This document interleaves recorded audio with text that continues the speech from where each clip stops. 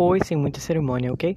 Bom, esse trailer aqui é pra avisar que o trailer que eu fiz ali embaixo tem que ser assistido, porque senão não vai ter outros podcasts, né? Sobre... né? Esqueci o nome, né? Esqueci o nome do meu podcast. Olha que legal. Esqueci o nome do meu canal de podcast, que se chama Metas de Vida, viu? Como eu não esqueci. Bom, é isso aí. Bye.